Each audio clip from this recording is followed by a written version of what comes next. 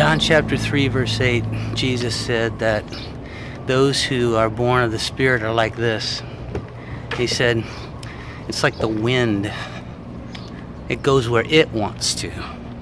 You hear the sound of it, but you don't know where it came from, and you don't know where it's going. And that reminds me of these sailboats. See, I'm here in the Hawaiian Islands, and I got here on a jet plane that expended an incredible amount of energy to break the bonds of gravity and push its way across the Pacific Ocean to deposit me here. But you know, the people who originally came to these islands, they didn't get here that way. They simply raised a sail and let the wind bear them along.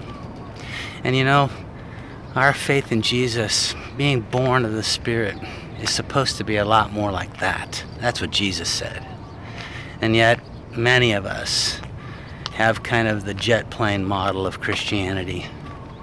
We're using a lot of energy to push ourselves along the path that we think the Holy Spirit wants us to go, and it's pretty wearying. How much better to just raise the sail and let the Holy Spirit lead us. Let the Holy Spirit bear us along to where He is going. Today, let's learn a lesson in John chapter 3, verse 8. Join me in raising a sail.